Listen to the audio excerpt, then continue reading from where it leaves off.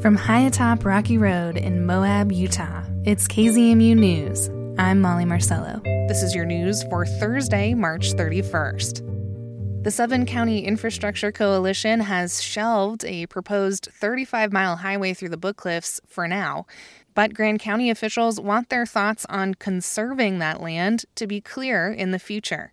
Justin Higginbottom reports on a recent Planning Commission meeting to do just that.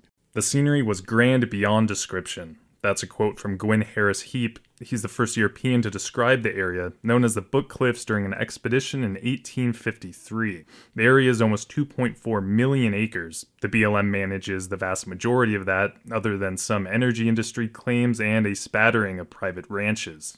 A decent chunk of the land is in Grant County, and local officials have largely opposed development of the area since the 80s. As many of us Grand County residents know, it is a fabulous piece of wild country in the north of our county. It is a vital wildlife corridor. It's really one of the last best untrammeled wildlife habitats in the western United States. It features Utah's largest roadless area, which is one of the country's largest roadless areas. That's Sam Van Wetter of the Rural Utah Project during public comments in a Grand County Planning Commission meeting. Commissioners are drafting a small area plan for Book Cliffs to finally get down on paper how they feel the land should be managed. The plan includes goals for protecting wildlife and sensitive archaeological sites, and to limit motorized routes. Grand County Commissioner Trish Hedin says it will provide a reference to officials. When the BLM is doing their EIS, they'll look through a county's general plan and, they're looking to see what that county wants to do with that area. An EIS is an environmental impact statement. The goal is to get other landowners within that region, their input. What's the vision for that area and what are kind of the little objectives in each of those visions, whether it's intact wildlife habitat, right? Fiscal responsibility for the county, et cetera. And we definitely talked about existing grazing allotments, existing gas and oil development. That's all good. We don't necessarily want to see more of that, but we're in line with kind of keeping what's there. But importantly, no new infrastructure.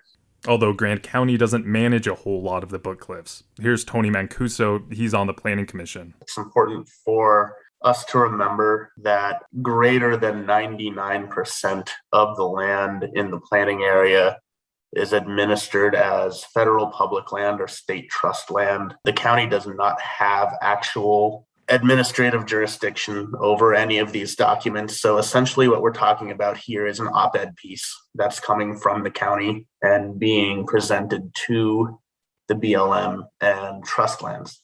But I think it's very important that we do this, given the local control mantra that we allegedly like to hear from Salt Lake City, that we have done planning and we have considered this area. Justin Higginbottom for KZMU News. A regional paleontologist with the Bureau of Land Management has completed a damage assessment of the Mill Canyon dinosaur track site. Overall, they say damage to the tracks appears minor, but some fractures could have formed when BLM-approved construction crews drove heavy equipment around the site. According to the assessment, fractures can cause fossils to degenerate faster. The track site is about 15 miles north of Moab in what is now arid desert, but 112 million years ago, it was a muddy area along a shallow lake. A diverse array of ancient animals like sauropods, birds, and crocodiles left their tracks there. It's now ranked as one of the top dinosaur track sites in the United States. Because of that, the area is interpreted, meaning there's signage explaining the site and a wooden boardwalk for visitors to easily look at the fossils and avoid walking on them. In early January, when construction crews began replacing what became a warped boardwalk, locals sounded an alarm. It appeared that heavy equipment was driven on some surfaces known to have dinosaur tracks. The incident garnered national media attention. It was an error. And, it was not like we were purposefully, obviously, trying to to damage anything. A mistake was made, and we're trying to correct that. Nicole Gaddis-Wyatt is the BLM's Moab field manager. She was speaking to me last night outside the monthly chapter meeting of the local Utah Friends of Paleontology group. There, she and their members discussed the damages and next steps going forward. We're going to do a supplementary environmental assessment, which means we'll take the old one and we'll add to it addressing alternative materials and construction. Basically, the BLM is going to move forward with replacing the boardwalk, with much more public engagement, a new environmental assessment, and paleontologists supervising the entire time. Yes, so during the environmental assessment and when the construction resumes, there will be a paleontologist on site to monitor the activities and make sure that areas that are exposed are flagged so that they're not driven on or walked on. That was a big takeaway from the damage assessment. A need for paleontological expertise. The assessment found fracturing damage east of the main interpretive area. An important crocodile track was, quote, unfortunately repeatedly driven over. No paleontologist was on site to supervise. And this spot and others were not flagged for construction crews to avoid. The assessment lays out several key recommendations for the BLM moving ahead. Among them, filling the currently vacant paleontology positions at their Canyon Country District and state offices. The assessment says having those paleontologists in place would create a better internal review of projects like this. Gaddis-Wyatt says filling those positions... It just comes down to funding, which the budget is controlled, in D.C. Moab's paleontology position has been vacant since 2018.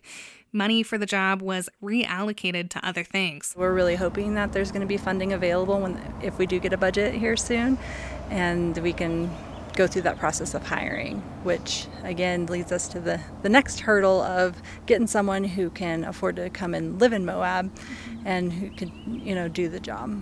That's certainly another hurdle. Gaddis-Wyatt says the last 5 people hired through the Moab field office eventually declined their job offer after failing to secure local housing. Another way the housing crisis and tourism economies impact resource protection. The Mill Canyon Dinosaur Track Site is currently restricted to public access. There's a fence around the roughly 2-acre area. But Gaddis-Wyatt says people are still trying to get in.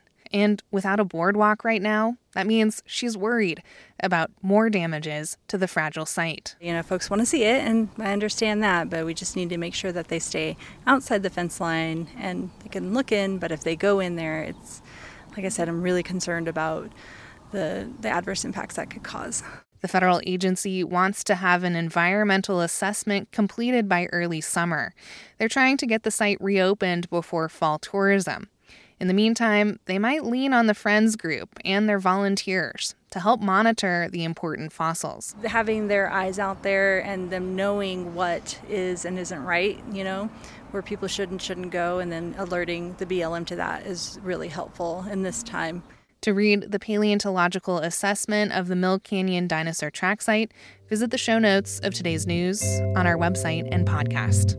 And that's the KZMU News for Thursday, March 31st. Get your community-powered journalism Monday through Friday at noon and 7. You can also find KZMU News anytime online at kzmu.org or wherever you listen to podcasts.